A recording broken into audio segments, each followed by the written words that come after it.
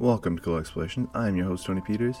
Today we're going to be having Dallas Block back on to give a bit of an update on Rock Solid, as well as read Psalm 18, 1 to 2, and discuss this as our key verse segment for today. And that verse reads, I love you, Lord, my strength. The Lord is my rock, my fortress, and my deliverer. My God is my rock, in whom I take refuge, my shield and the horn of salvation, my stronghold. Welcome to Cool Explorations. I am your host, Tony Peters, and we are blessed to have Dallas Block back with us today from Rock Solid Refuge. Why don't you just give us a brief update on Rock Solid and what's been going on since we last talked? Hey Tony, it's great to be back with you. Thanks for having me on again.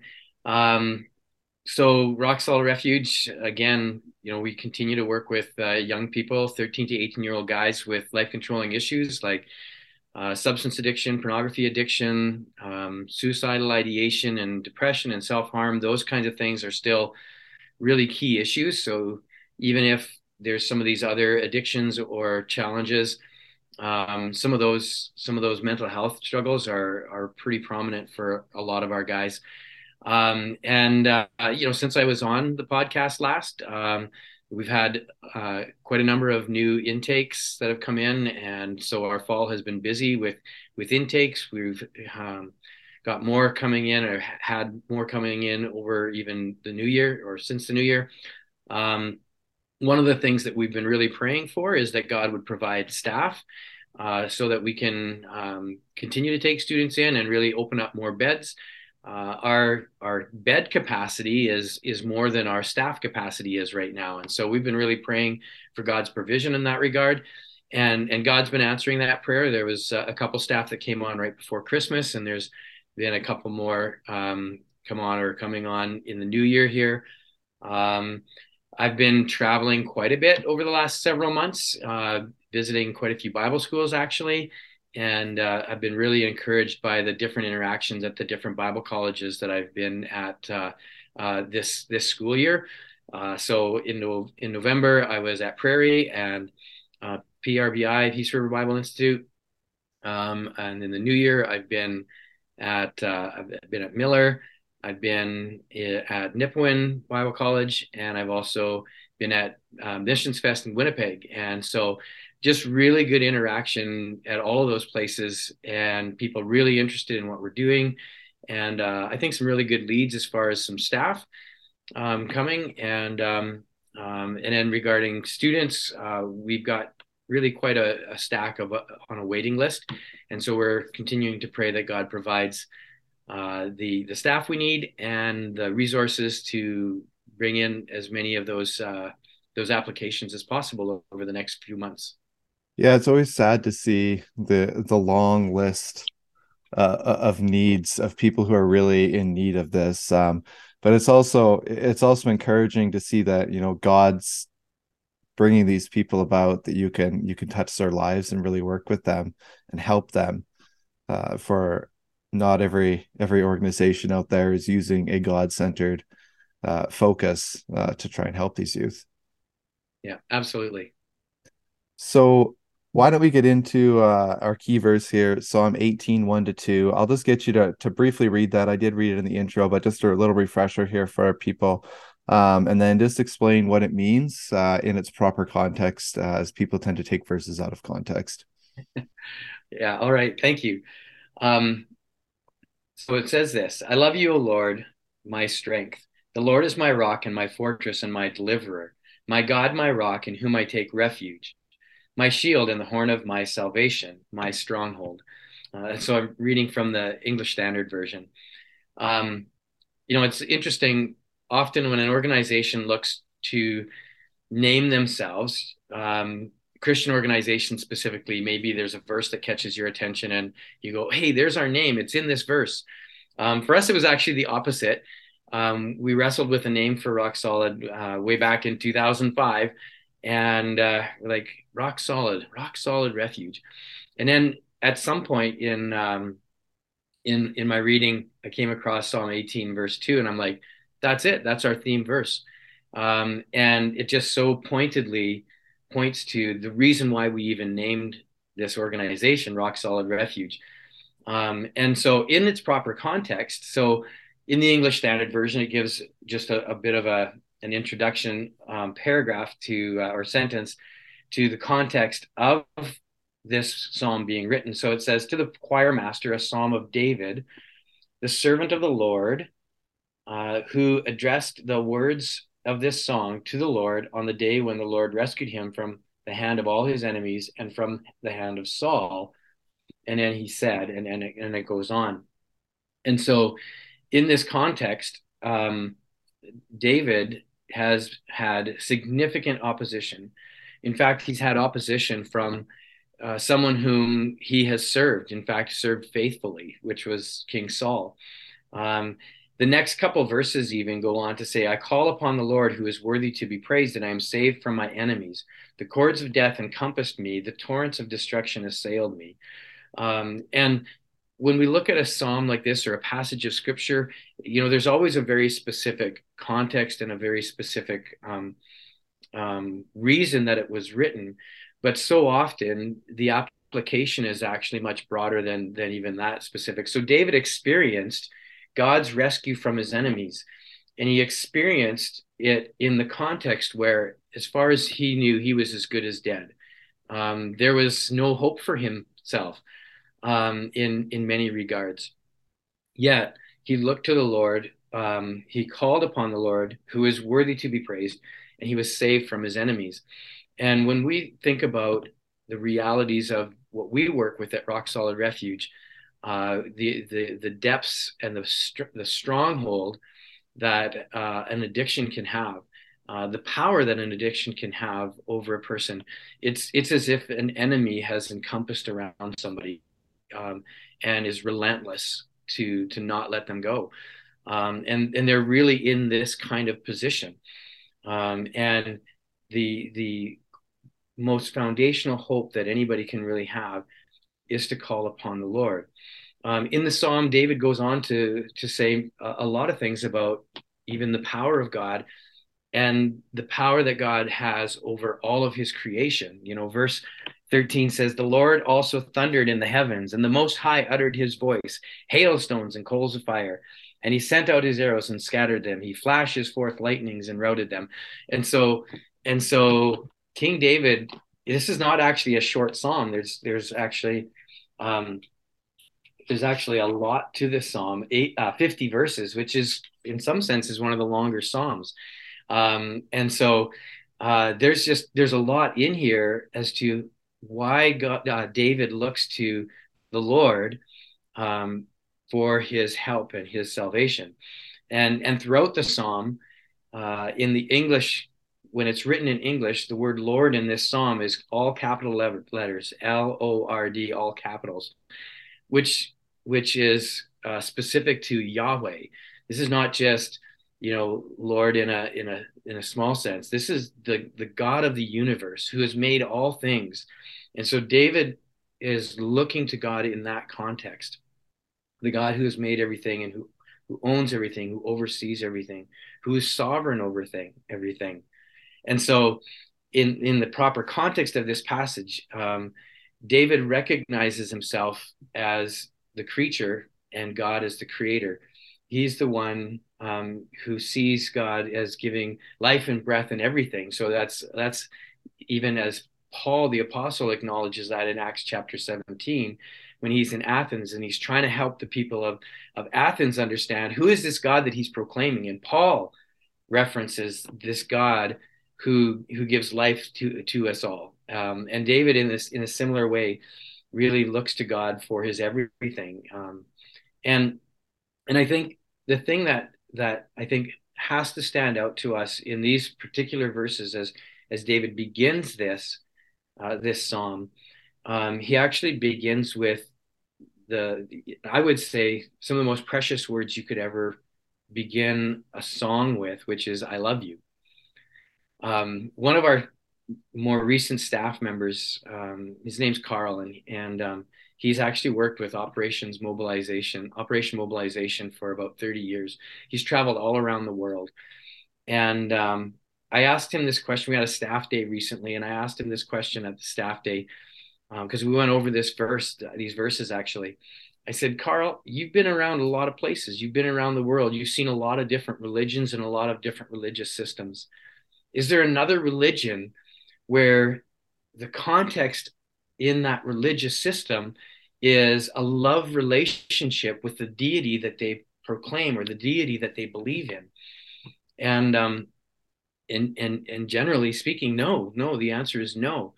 And so David, in his writing and in his proclamation, he declares his love for God, his love for the Lord.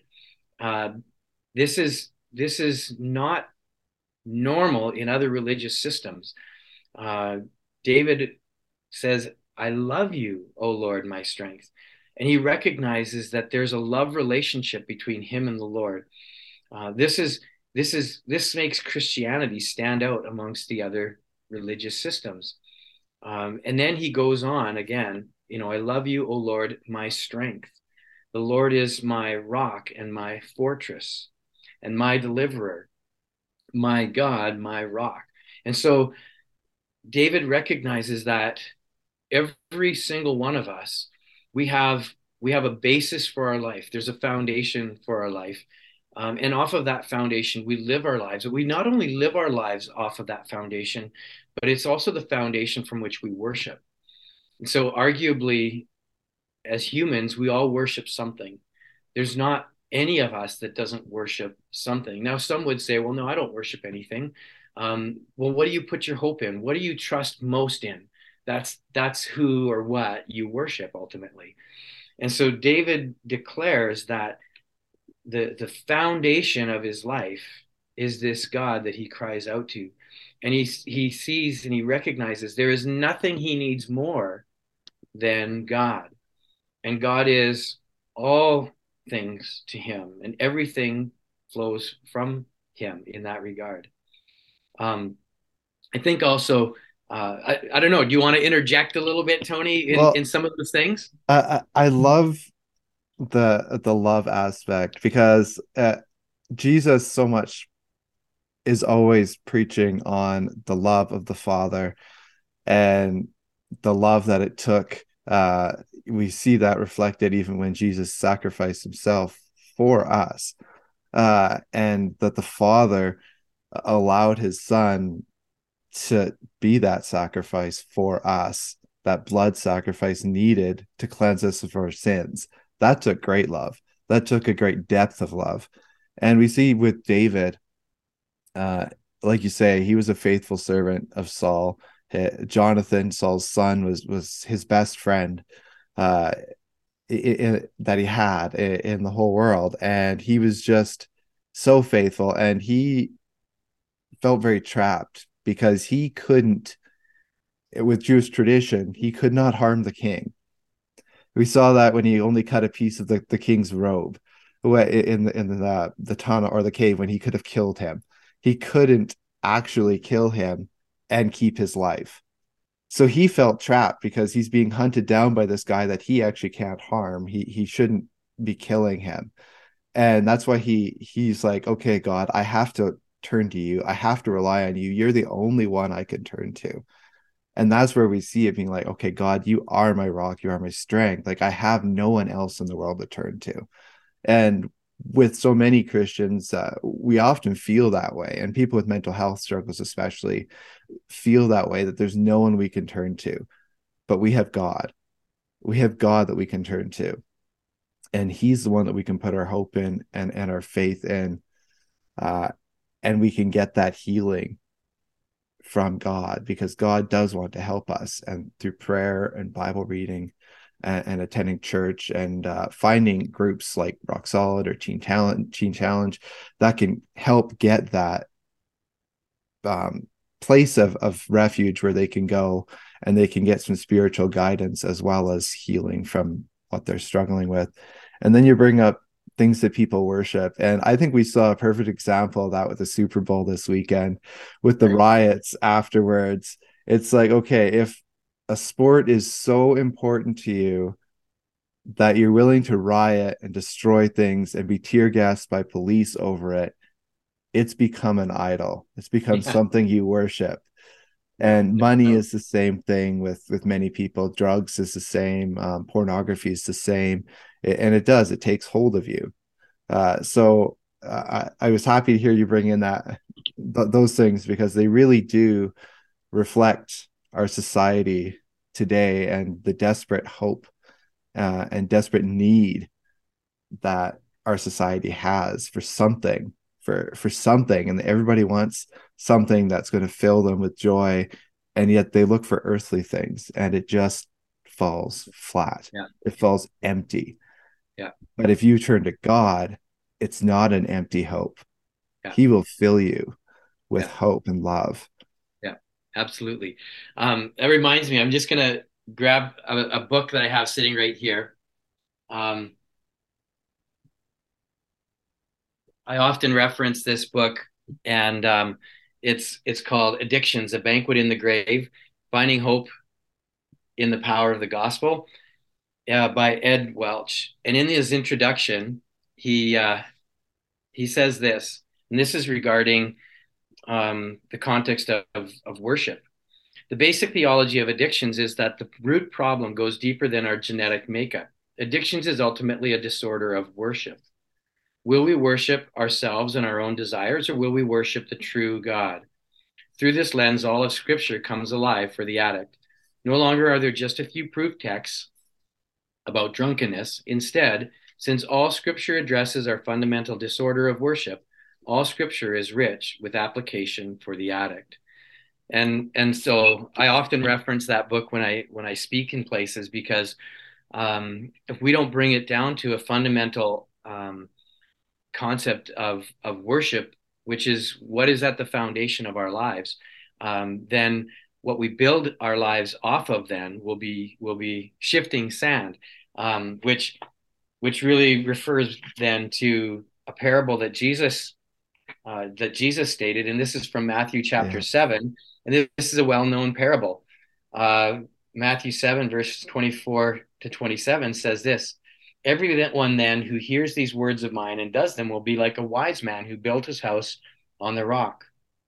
And the rain fell and the floods came, and the winds blew and beat on that house, but it did not fall, because it had been founded on the rock.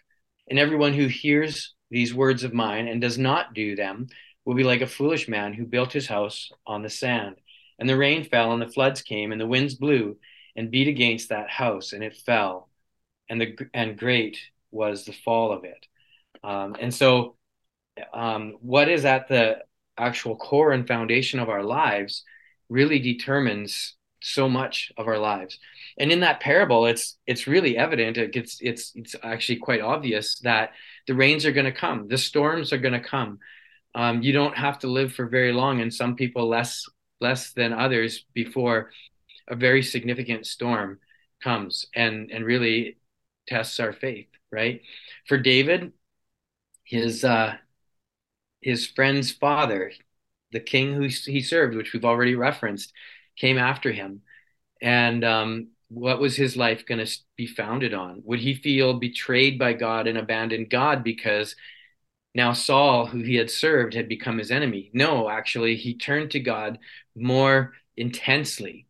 And that's really what I think Jesus is referencing. And then you can just catalog through all of Scripture as to the examples of those who did it one way and those who did it the other way, right? So not only King David and King Saul, who are opposites in that, but we've got Cain and Abel, we've got Abraham, we've even got Lot, who did it well at times, but not as well at times. We've got um, so many examples of those who either followed God faithfully, and even the Apostle Paul, who thought he was on the rock, the right foundation, and got knocked off his horse and found out, no, actually, my foundation was totally wrong.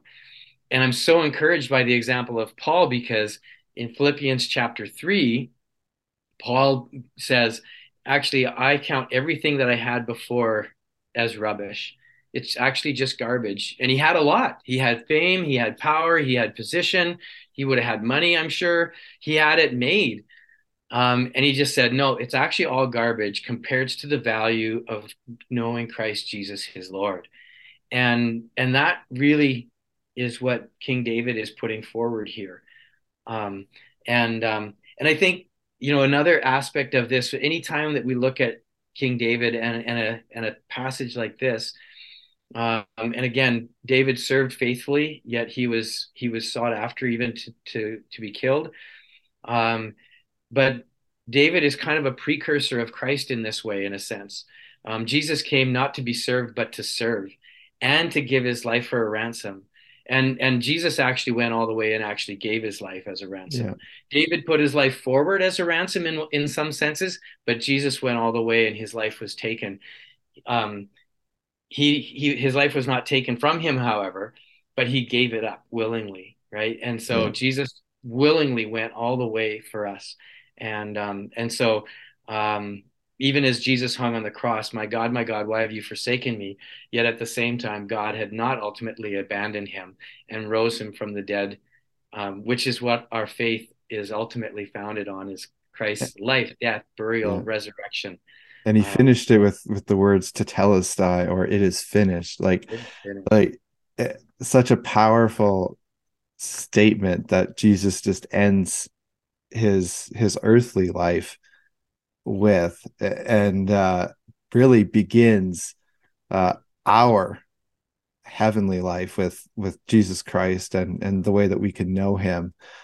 He finished one chapter and began a new chapter for us, which is just so symbolic of baptism for a Christian believer. You're giving up your old life and coming up new, a new believer in Christ, and letting God reshape you into what He wants you, instead of what you've been doing with your life, which is where it leads into addiction, and it leads into so many different ways that people end up ruining their lives, and they find so much um, unhappiness just because they keep trying to do things on their own. They keep trying to do things their way. And David is referred to as a man after God's own heart. And he's referred to that for a very good reason. And it's not because David was not sinful. I mean, the man created yeah, had some really terrible sins that one would think, oh, you can't come back from that. But he repented of those sins, and yeah, he always turned back to God and was like, God, I messed up so bad. Like, you got to forgive me. Come back to me. I love you, Lord. Like, yeah. come back to me and let me come back to you. And God always took him back. And that's just a symbol of the loving God we have, that if we have that repentant heart, Yeah, and we turn to Jesus Christ, we turn to God our Father for forgiveness, he will forgive us every time, yeah, and he will take us absolutely. back into his Yeah, loving hands. And I yeah, think that comes really into why this verse is important to us as Christians. It's that message that we have that hope.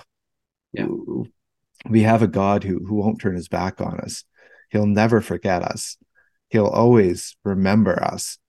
yeah, And people, when they read remember in the Old Testament, like God remembered his people or God remembered his servant, they kind of take that out of context, because the meaning of remember gets lost in mhm, translation. It's not saying that God ever forgot. yeah, It's just saying that God was like, okay, yes, I made this promise, I made this covenant, I'm going to keep it. yeah, I didn't turn my back on you. You yeah, turned your back on me, but I did not turn my back on you. yeah, And I think that that's something that people who are living a life of addiction or mental illness, or a life where they just feel hopeless, that's the hope that they can turn to. yeah, That's what they can turn to, is Jesus is there to forgive. God never forsakes us. He yeah. always remembers his promise and his covenant with us, and never did he fail on any of his promises in the Bible. Thank you for listening to Cool Explorations. You've just heard Dallas Block and I discuss Rock Solid Refuge, and how Psalm 18, 1-2 has been a key verse for Rock Solid Refuge, as well as really are key verses for us as Christians, and we've learned how to apply them to our lives. If you would like to reach me for any reason, you can do so at tpeters745@gmail.com.